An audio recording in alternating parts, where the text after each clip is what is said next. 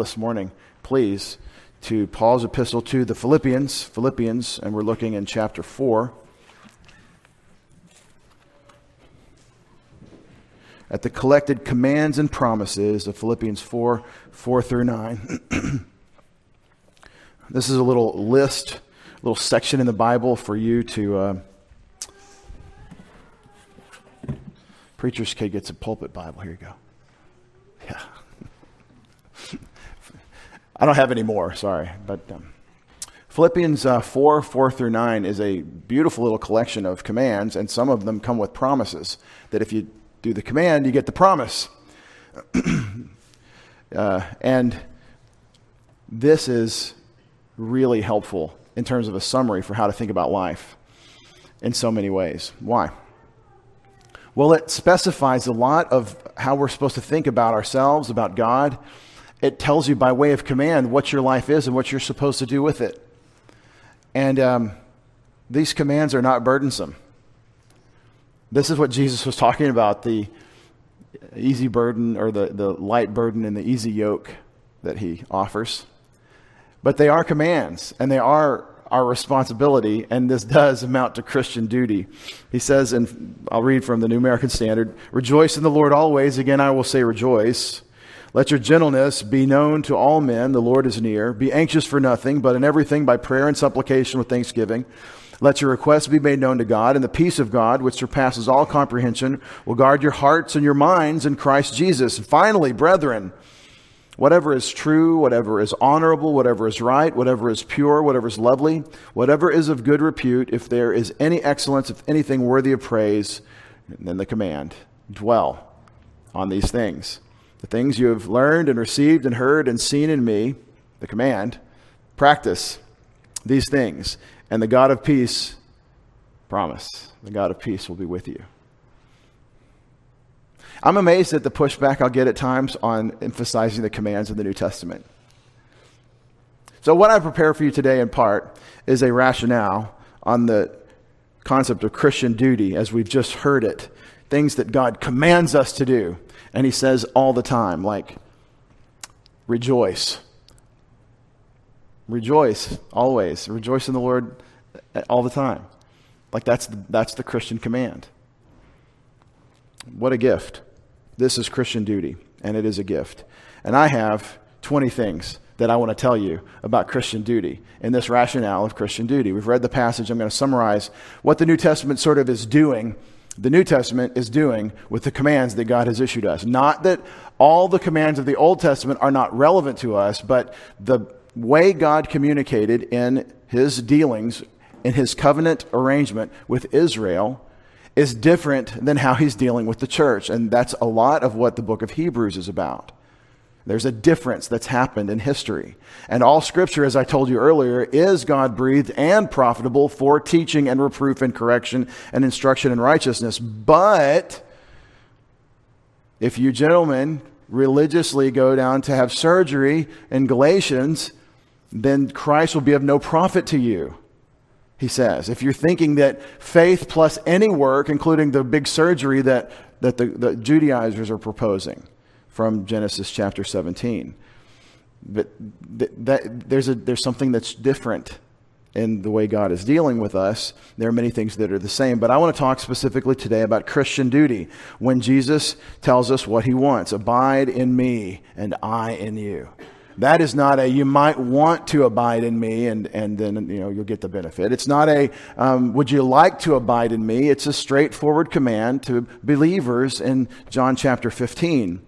So this is what I'm calling Christian duty. And the first thing I want to say is, I sometimes will give you bullets because this is how I think. And so I had a friend that says, I hate when someone gives me the points, point 1, point 2.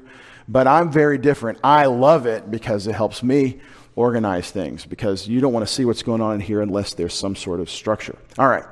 The commands of the Bible are helpful for us because they help us understand what God wants. Now that's a shot across the bow of humanism, because the human thinks in his sinfulness that he is good enough and he knows well enough, and if I were God, then this would be how I would do it. And that's as close as humanistic religion will get to God, which is not close at all. We are broken and sinful, and that sinful brokenness extends to our cognition, to our conception of history, to our understanding of our historical circumstances. We are really limited, and God isn't, and He's revealed to us what we should want, what we should do. And this is what the commands of the Bible do for us. Well, I thought we'd go over here and do this. And God said, but this is what I want you to do. But what about over there? No, this is what I want you to do. And that's what the commands of the Bible do for you. Second, therefore, the Bible's commands are God's grace provision. And this is so important to get. I've got people that are saying, but you're trying to be legalistic and have people have law to obey, but we're under grace. And what they have misunderstood, and that's a horrible misunderstanding, that you're not reading Paul very closely at all. You're misunderstanding Galatians and Romans. If you understand what the commands of Scripture are, for the Old Testament, for Israel, under the covenant expectations that God gave them, those commands were blessing and life and grace. The commands of God for Israel were grace. I mean, let's talk about public sanitation. In the plains of Texas, as the historians will suggest, the nomadic tribes would have to pick up and move after a while of being in the same place because they didn't want to live in their own sewage anymore. And so they would pick up and go somewhere like our forebears not too long before us, who had outhouses, not a closet, water closet in the house, but an outhouse. After a while, you'd have to pick that thing up and dig a pit somewhere else and move it. I mean, this is history. Like, why are we talking about this at Christmas time? Got my candy cane tie on, or talking about sanitation. In the Mosaic Law, God tells them how to manage the camp. And it's awesome. And it's command. It's like, put it here. This is how far. And it's kind of a common sense thing. And God presents it to them in language that makes it moral that you do it this way.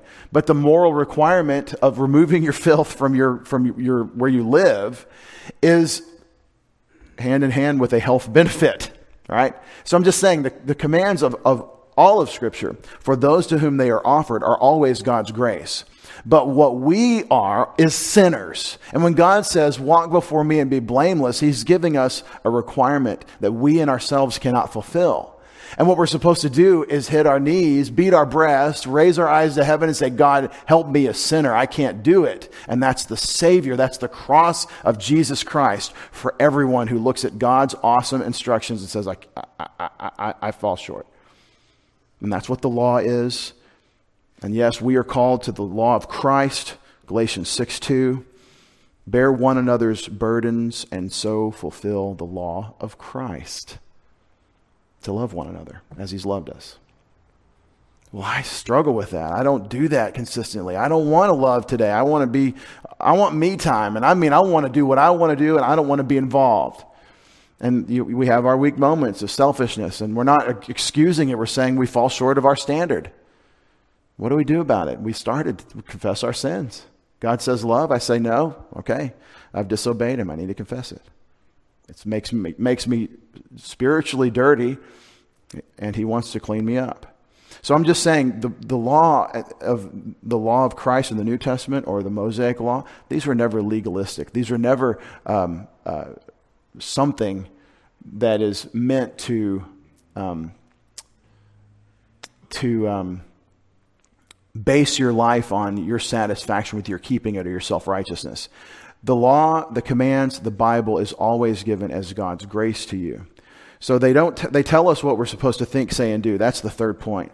The law, or the commands of the New Testament for us, tell us what we're supposed to think, what we're supposed to say, and what we're supposed to do.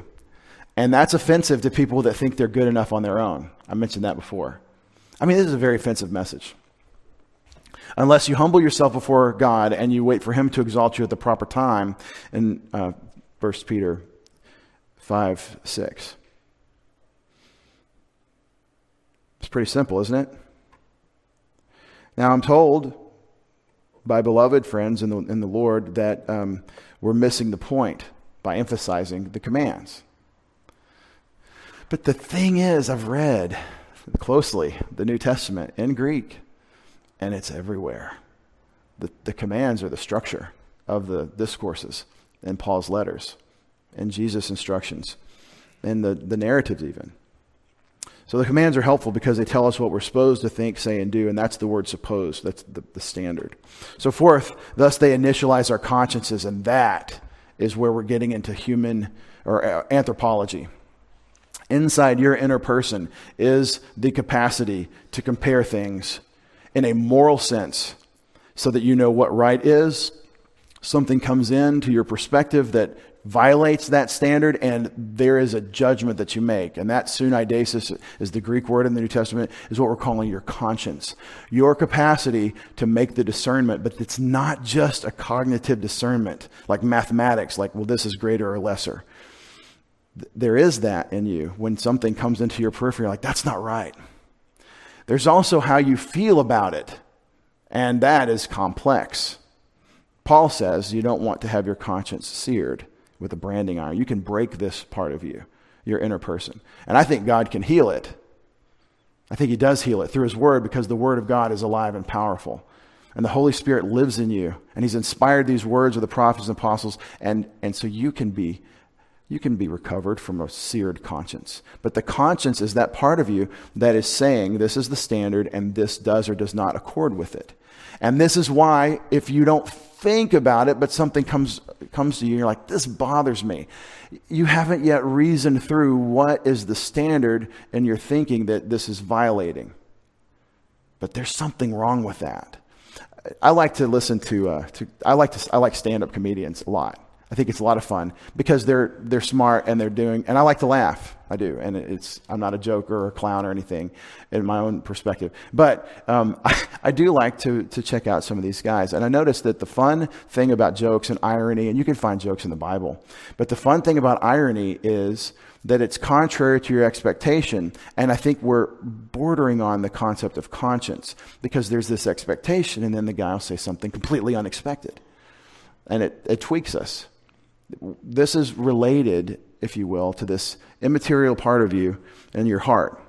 And this is what God's commands do. They tell you what you're responsible for, so now you feel guilty. Hear it? You feel guilty if you don't do your job. Well, the Lord who loves you wants you to serve him this way, and he tells you to do it, and now you choose whether to do it or not, and your conscience, it has something to say about that. Now, what do? We suppress it. We suppress the conscience, and we start feeling bad. And now we're like, and little kids, we have parents that watch them closely and love them and train them, watch their kids and see this happening, and you can see a defiled conscience. Sometimes, not all the time. But a lot of times, what's bugging this kid here happened way back here because he's not processing and dealing with this thing that's violating his conscience. And there are things about us that we kind of all agree on with our consciences. Right? But there are things that God has said that you need to hear from him so that you know what the right thing is. And this is very interesting. The conscience of your culture, the way people in general in your popular culture today are developing their moral sense, their consciences run exactly counter to what God says. And they know collectively that X is wrong because we just feel this is the new morality. This is how somebody can in October say trans rights for children against parents or against parental rights over children.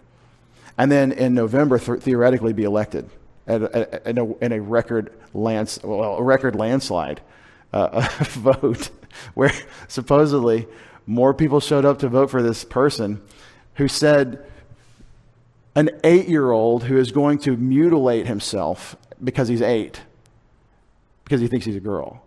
An 8-year-old has trans rights against parental rights. And the world record turnout to vote for this guy. Now, the only way that's even possible that's questionable. But the only way that's possible is you have a culture whose consciences are 180 degrees out of sync with what God says. See, my conscience says, okay, look at the numbers, look at the researchers, listen to the people that deal with this problem of gender confusion, sex disorientation. They call it gender dysphoria. That word is trans is no longer a good word because it's pejorative or whatever. As we continue to evolve, what right is. Please, everyone, put on your mask and hide your person. But as we go forward with this this question of trans, I hear a child say, I think I'm a girl who's a boy. And I think we've got a horrible thing that's a problem of confusion and concern for those parents and for that child. And as you look at the research, I don't have data and figures for you, but I've read reports on data and figures. These kids figure it out. It's not like a common thing, and it's socially constructed very often, because as soon as it's popular, there's peer pressure to go there, and that's what's happening in the schools. So you get the kid peer pressure to join the popular culture, and then the teachers have their new morality of reinforced trans, and so you have this explosion that's happening. But the truth is that almost all cases where kids get confused and think they want to be the other, it's the temporary kind of fad and phase, and your body helps you be what you are as you grow up. These things are generally resolved. And for people, now, the people for whom it's not resolved, let's talk about that. The people that are really concerned about their sex orientation or their gender orientation. That is a real, horrible hardship for someone to have to deal with, like any serious disorder. We need compassion and we need honesty. Here's an honest moment. A woman that wants to go trans to a man, right? They have what's called top surgery and bottom surgery. Already here at Christmas time, we're talking about trans and top surgery, bottom surgery. Here's the truth about this actress that says she's now a man. My pronouns are he and him, and I'm named Elliot. Vanya's always messing everything up. All right. When she says she's going to be a man, I really hope, for her sake, she has someone tell her the truth about what the surgeries can actually accomplish. Because basically what you end up with is a mutilation and constant lifelong wound care. And nothing like what a man is. Nothing like the male body. You just end up with mutilation. And that's the truth. That's the truth of where that would go. And it does. I'm sorry. They don't have this now. In the future, if technology continues, maybe they'll be able to do more bioengineering. But right now, it's a literal horror show what these bottom surgeries accomplish or destroy. And so this is your conscience. But see, nobody's talking about that. Oh, don't talk about bottom surgery.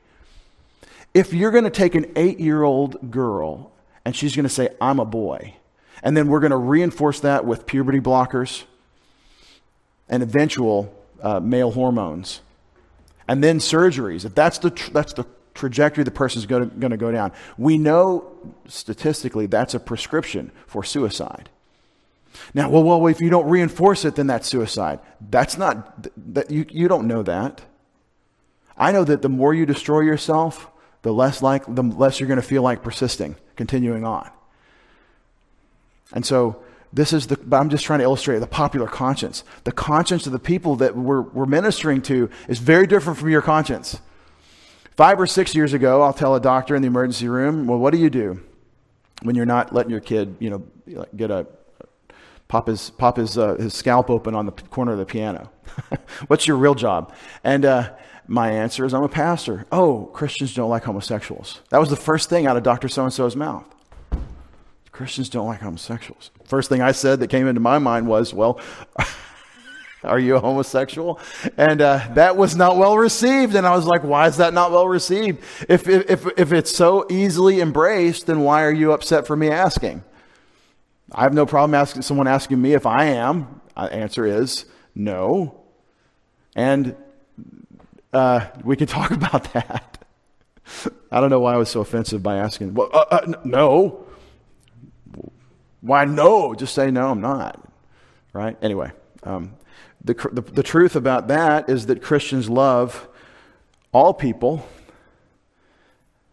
even Chinese Communist Party members, and their hijinks in the laboratory. We love them. We don't love their works. I don't love my enemies. Yeah, we love our enemies. And we pray for our enemies and bless those who persecute us. That didn't say I like communism. I think those people are deceived. Many probably demon-possessed in terms of their effectiveness, but certainly deceived, and Jesus died for them. So that's what I think about. That's my conscience, but that doesn't play. People don't think that way. You say, love the sinner, hate the sin. See, this is what I'm saying. You have to go with a biblical conscience, and you end up with a radically different approach to life. But we got to get through 16 more things, because I just did a quick subtraction. 20 minus 4 is 16. All right. The fifth point is by telling us what God wants, he's loading our consciences with his idea of right and wrong. That is so helpful. This is why when you are actually interacting with someone that's partially thinking, I mean, they've had to wake up from being woke and they're thinking, they'll say something at some point like, you just think this way because you've been raised Christian. But if you had a bigger perspective, well, okay, what you're telling me is that my presuppositions, my intellectual commitments, my fundamental concepts that build my worldview are at direct odds with yours. That's all you're saying. And the simple question is, well, what are you basing your principles on? How do you know that your way is right and what Christ has said is wrong? But the way we know that something's right or wrong primarily is that God tells us. And this means we let go of our sense of self-righteousness and we're seeking to adopt God's perspective. So by telling us what God wants, he's loading our consciences with his idea of right and wrong. And so the more we're in his word, the more we commit to what he said, and the more we seek to please him by obeying what he said, the more our conscience is going to be aligned with his. And so wear it as a badge of honor. And then it's okay to lovingly push back sometimes and say, well, what do you have that's better than God, who loved you and made you in his image, tells you how to think about everything and everyone? Well, you hate such and such category. No, we don't. Jesus died for their sins. We hate sin, and we hate it in ourselves first, and we're sinners. And we're here to tell you that not because of anything we've done, but because of what Jesus did, you can have eternal life. Sixth, if God has loaded our consciences, now our ethics do not depend on what we think, what we feel, the impulses of the culture around us. You're insulated from all the effects of the fall and the deception of God's enemy who has deceived the nations. And now you're thinking along with God. That's what he does with his word. Our ethics are no longer what we think. It's what God thinks. But I feel, but I want, right, and own that and put that where it belongs, because that's not God's word. We're not a law unto ourselves, and we do have the Holy Spirit, but he is not working in you in such a way that your leanings or intuitions are authoritative like Scripture. So we have to go to the word and get our ethics. And y'all all know this. But I'm trying to show you the real value in the world you live in to these awesome commands that we have in, for example, Philippians 4:4-9. Seventh, the objective standard of God's perfect and holy word determines our sense of moral responsibility. Do you know what moral responsibility is? It's the word should. Well, there should be a law that stops that. I recently saw a comedian weigh in on the political things. He had a really great idea. He said, we need a Supreme Court of science to tell us what to do based on science.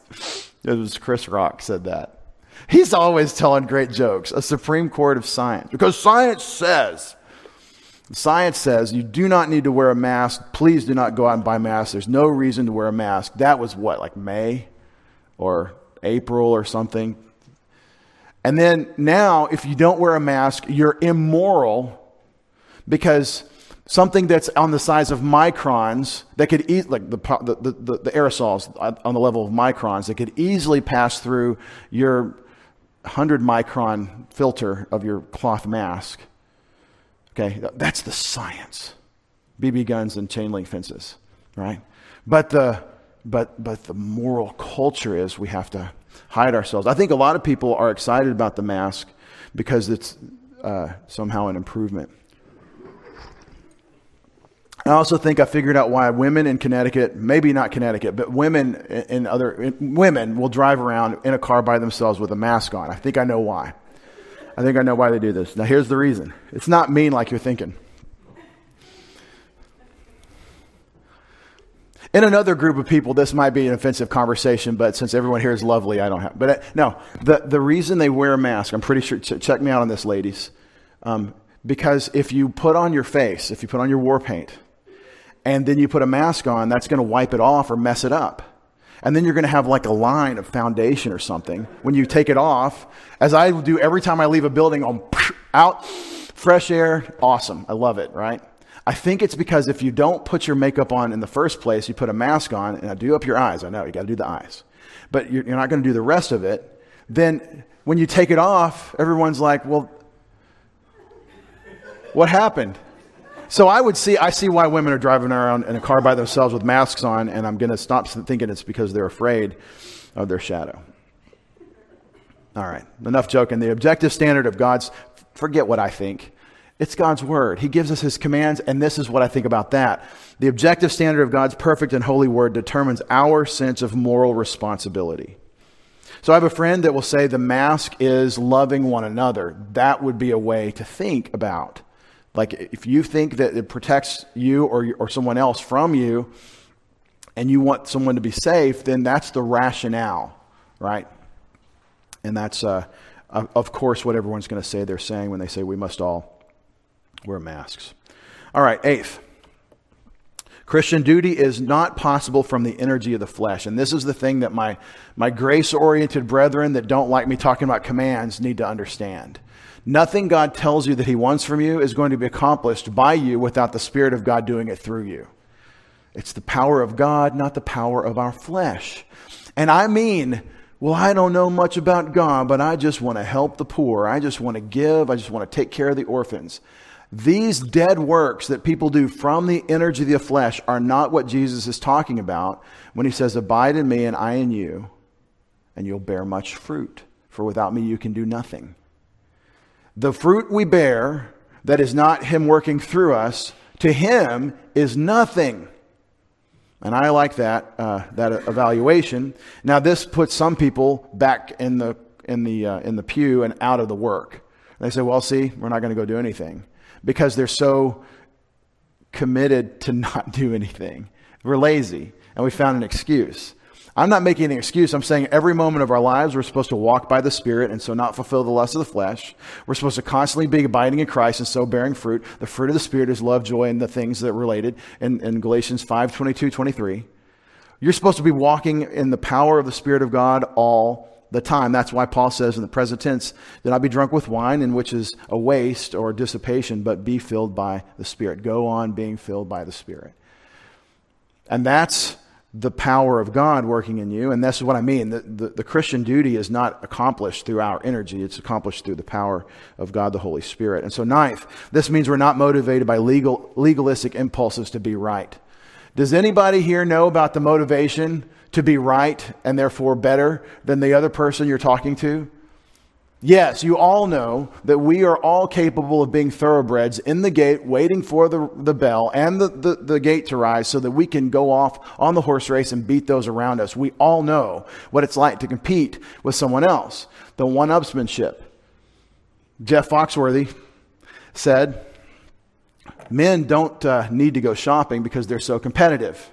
And I'm going to butcher his joke, I'm going to paraphrase it, but he said, it would be like if when men go shopping, the wife says, hey, how'd it go? And he says, well, it wasn't so great. Well, what happened? Well, Earl bought a fishing pole, so Bob bought a bass boat, so I had to buy a marina. Because we are competitive by nature. That's the idea. And we do, and this is why people are like, oh, so bought store-bought cookies for the cookie give thing, so that's not as good, is it? Didn't go with homemade cookies.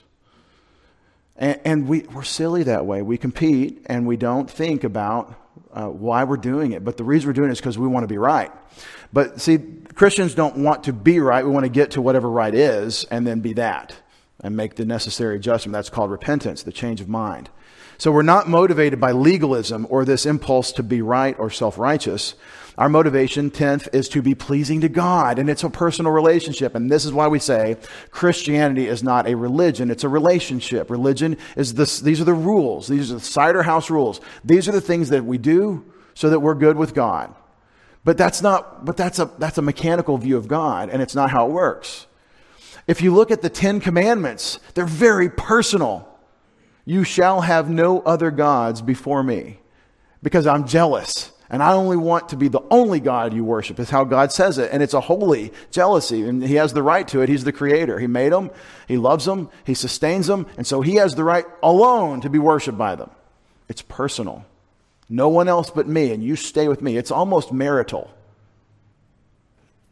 It's called sanctification, being set apart. And if you watch the 10 Commandments, they're very personal when you deal with God. The first 4 being how we treat God. The last 6, how you treat man for God's sake. And it's always that personal relationship with God. Wherever you look in the Bible, the motivation is to be pleasing to God. Phil Collins said, I know Jesus, he loves me, he knows I'm right. And he said it sarcastically. Y'all probably don't, some of y'all don't know that song. I think, 1992, 88, somewhere like that. Toward the end of the ride, I know Jesus, he loves me, he knows I'm right. I've been talking to Jesus all my life. And he's criticizing, I don't know the backstory, but it's saying Christians are self-righteous, basically. Well, it's exactly the opposite of the real Christian view. I'm a sinner, and God is right, and he's provided his righteousness to me, and I just live in his grace. And that's his free gift of his love, and I'm his child because he is gracious to me. And so I talk to him. And in him I can be right, but only because I'm being pleasing to him. 11th, Christian duties are like those in all personal relationships. This is really helpful. Now, this is something, again, your culture doesn't know much about this, but if you go to the Bible's very clear on marriage has duty. A husband has a duty to his wife, wife to her husband. Right? Now, in the romanticist view of love and marriage, I thought I was going to sing it. In the romanticist view of love and marriage, you have this idea in our culture, probably all cultures, that it's this unstoppable force that you just can't help it, and it's not like you're choosing to do anything. It's that you just do because you're just drawn. And it's a trap. It's such a trap because it's not how life and love work. It's not how marriage works. It's silliness. Go to the Bible, it's very romantic, but not romanticist. The book of Ruth, all about duty, very romantic book. And we know, ladies, you married women, that if you have the way we get along through the household chores, if you get them down, and you know what your lane is, and he's got his lane, and maybe yours involves something with dishes, and his involves something with lawnmowers. I mean, something like this. I'm not saying that you can't be the other way around, but let's just say that you know what your lane is, and you find out that you had committed that you would take care of dishes, and he was going to go trim the front yard. That when you got back from whatever your errand was, that he had both trimmed the front yard and done the dishes. You know that's a very romantic thing that just happened. It's awesome. And some of you are like, oh, could we please get an application to help out with the stuff at home? But what we're talking about is duty. We have duties to one another, and it's silly to talk about the household chores, but it's not that silly when what that does in the person's soul when you think about them and care for them and provide for them. Duty. And it motivates us. It makes us stay home when we want to go roaming. It makes us do what we should because it's duty. And your culture is very motivated today against that. But Christian duty is like all personal relationships. Now, I know many unbelievers that understand duty in marriage and have good marriages because they get it. I'm not here to get what I can out of this person. That's vampirism. I'm here to provide what I can. That's being a provider and a healer and a good farmer. I'm growing something. And that's your job. We know about this with our animals. Now the culture does know this, that the little dogs, you got to carry them around because they only have 4 feet. And so dogs have to be carried. If anybody has a dog in a purse, I'm not making fun of you. I'm making fun of everyone else. But we have to carry the dogs around. And they need to be cared for and provided for. And that's a real moral thing. And we really have to do right by the dogs. But not so much the unborn. But okay, let's don't go there. Okay, about the humans that are being inconveniently destroyed. Conveniently destroyed because they're inconvenient humans. But let's back off of that cultural critique. I'm just saying our duties are like all duties in personal relationship. Children have duties to their parents. Parents have duties to their children. Let me show you how that works. It's very connected, very connected. Children need to learn what their parents are teaching them. That's their duty.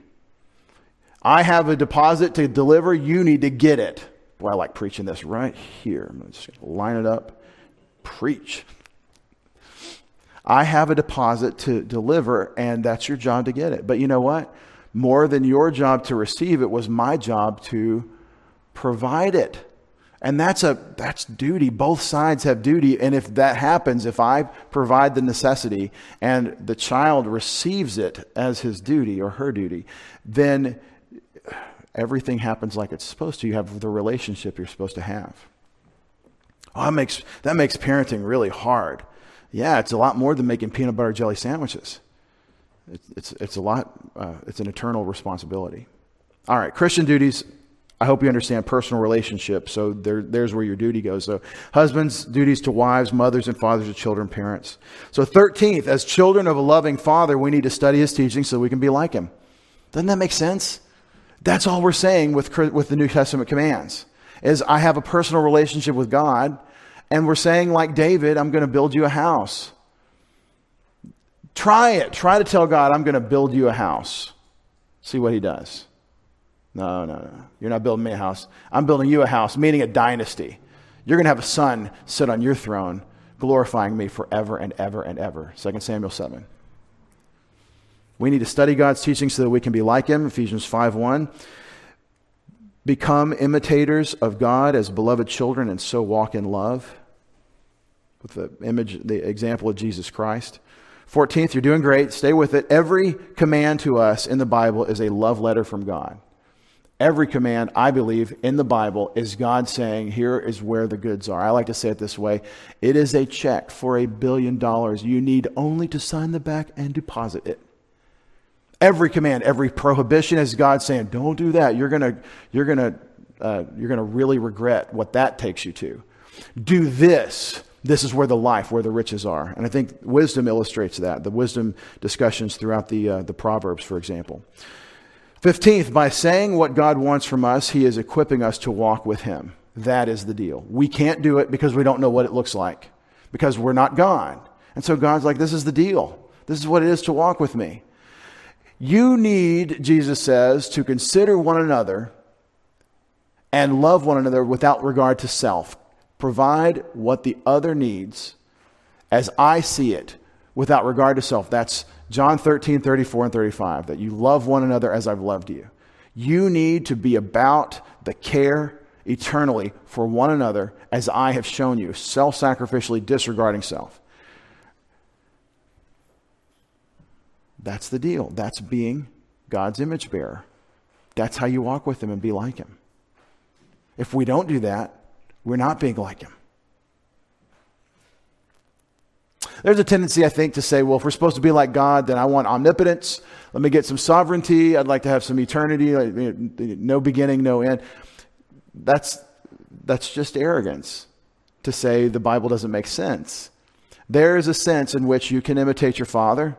It's called the communicable attributes, and a sense where you would not be able to imitate Him because they're non-communicable attributes or incommunicable. It just means there are things that God is that you can't be, and there are things that God is that you can be like. And one of those is love. And that's what we're talking about, the great command. God is equipping us to walk with Him. And so 16th, walking before God in fellowship with Him is the path of wisdom in all the Proverbs. Every time there's this is life, or this is joy, or this is peace, or this is wisdom, it's always skill to live your life before God in a way that pleases Him. So this is my summary of what wisdom means in Proverbs, the skill to live your life in a way that pleases God, to walk before Him. And this is the path that God is always calling us to, for example, in Proverbs and in the wisdom Psalms. So stepping outside of God's instruction is folly. And there's these two categories we keep being presented.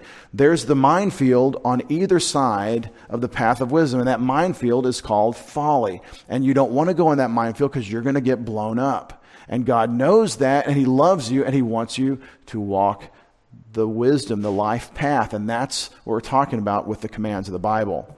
18th, we're almost there. Wisdom leads to life and good things. Always, wisdom leads to life and good things. And it involves work. I think one of the interesting challenges of our time that there have always been people that found a way to slack off. 3,000 years ago, Solomon's writing about the sluggard who folds his hands, and little folding of the hands, little drooping of the eyelids, and your folly, your calamity comes upon you like a thief. Meaning, eventually, tax deadline is coming, or the bills are going to come due. And if you don't do your work today and tomorrow and the next day, then you're going to enjoy the good life until you're in debtor's prison.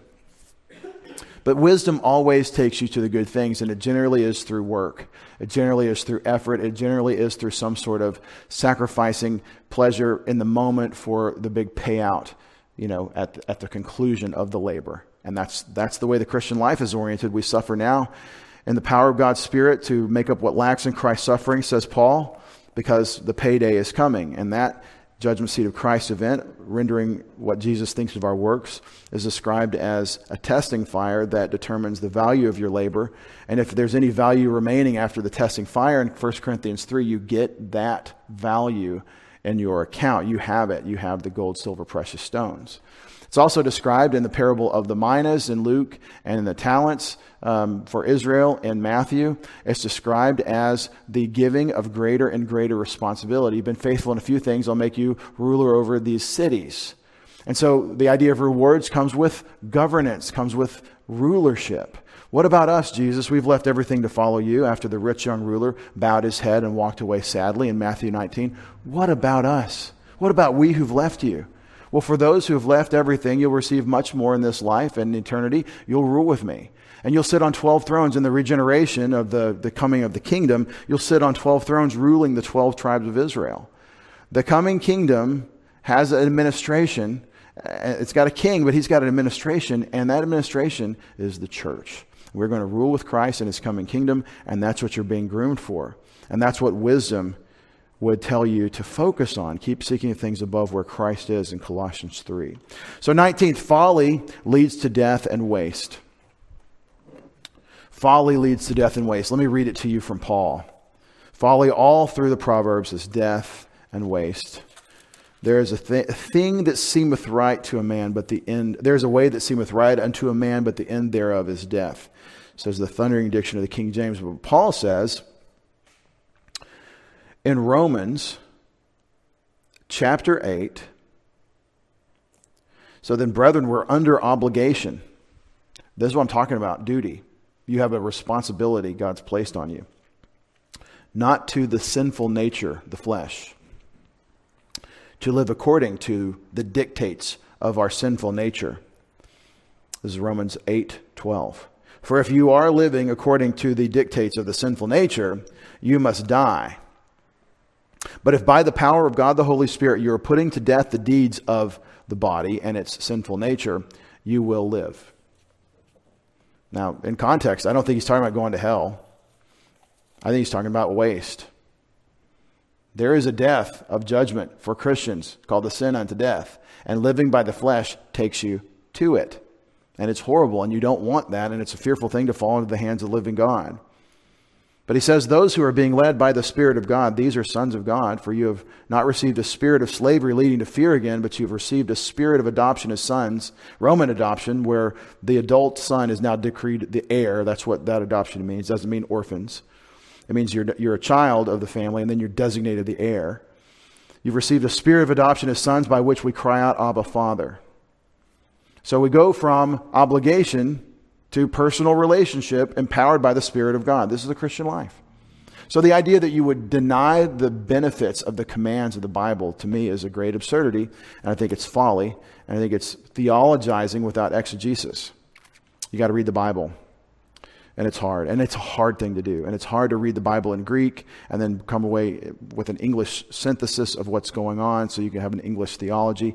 And my brothers and sisters that are close and we disagree on some things, that's a wonder to behold. It really is, when you have that process rendering a similar result because of the limitations of humans. So number 20, and finally, summary. When God gives us an imperative, a probation, don't type before noon. It's a rule.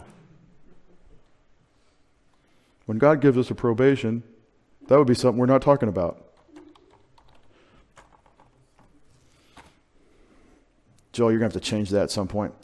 When God gives a prohibition or a command, that's an imperative. He says, don't do this or do this. We in our sin nature tend to think that's restricting me. And that's what Satan does in the garden, is God's holding you back from the goodies. But the truth of that, if you'll think about it for a minute and not feel like God says, don't do that with that person, but I want to and she wants to. When the Bible says don't, we may feel like that's limiting us, but biblically thinking, God's thoughts, He's telling us to receive all He wants to give us in a personal relationship with Him, personal rapport. That's an old word, rapport. But He's telling you how to walk because He wants you to enjoy everything He wants to give you. And only in the path of obedience is there the blessing that comes with obedience. And I'm not saying serve Him so you can get the good things and be mercenary about it. I'm saying trust your dad to provide the goods, but just walk with Him, and the goods really are Himself. Delight yourself in the Lord, and He will give you the desires of your heart. It's kind of a riddle. If I delight myself in the Lord, then what are the desires of my heart? Him. Draw near to Him, and He'll draw near to you. That's the awesome thing of our time. And so I think you can really connect to God if you humbly before Him seek to serve Him according to what He's commanded you. So I say Christian duty is a gift. Merry Christmas. I pray that you will enjoy the gift that is Christian duty. Let's pray for our church family and for our community in terms of this gospel mission. Our Father, we thank You for this eternal life. We thank You for the privilege of knowing You on Your terms and thinking Your thoughts after You.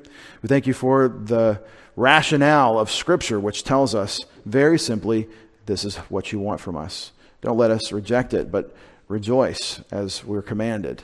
You told us through the Apostle Paul to rejoice in the Lord always. Again, I'll say rejoice. Father, we would be so foolish to miss that imperative, to miss the privilege of obeying You on those terms. Father, we've mentioned many things today about the culture around us in terms of the contrast with what You expect, Your ethics, and what the world says. Let it not be misunderstood in any of our hearts, Father, that we are talking about a people who are deceived, that are victims, in a sense, of a grand scheme of deception by Your enemy. And in that deception, they are, unfortunately, unknowing yet willing participants in his agenda. And Father, this is the culture we know. It's the one we're in, that we live in. Let us be in this culture, but not of it, so that we can serve You and those that You will bring to Yourself. Let us be open with the love of Jesus Christ and with the message of His work on the cross. Father, if there's anyone here in the hearing of my voice, we pray for them, for their soul, for their eternal life, that they would see the simple need to reject any and all claims to righteousness in themselves, that there's no work they can do, no aisle they could walk, no candle they could light, no prayer even that they could pray that would merit eternal life. That the merit is all in Your Son, and what we must do with Him is trust in Him. Believe on the Lord Jesus Christ, and you'll be saved. We pray for the souls of those who may hear the gospel message today, that they would consider Christ and trust in Him. And just as Cornelius' household did when they trusted, the very moment they heard the words and believed in Christ as their Savior, they had the Holy Spirit. They were saved. I pray in Jesus' name. Amen.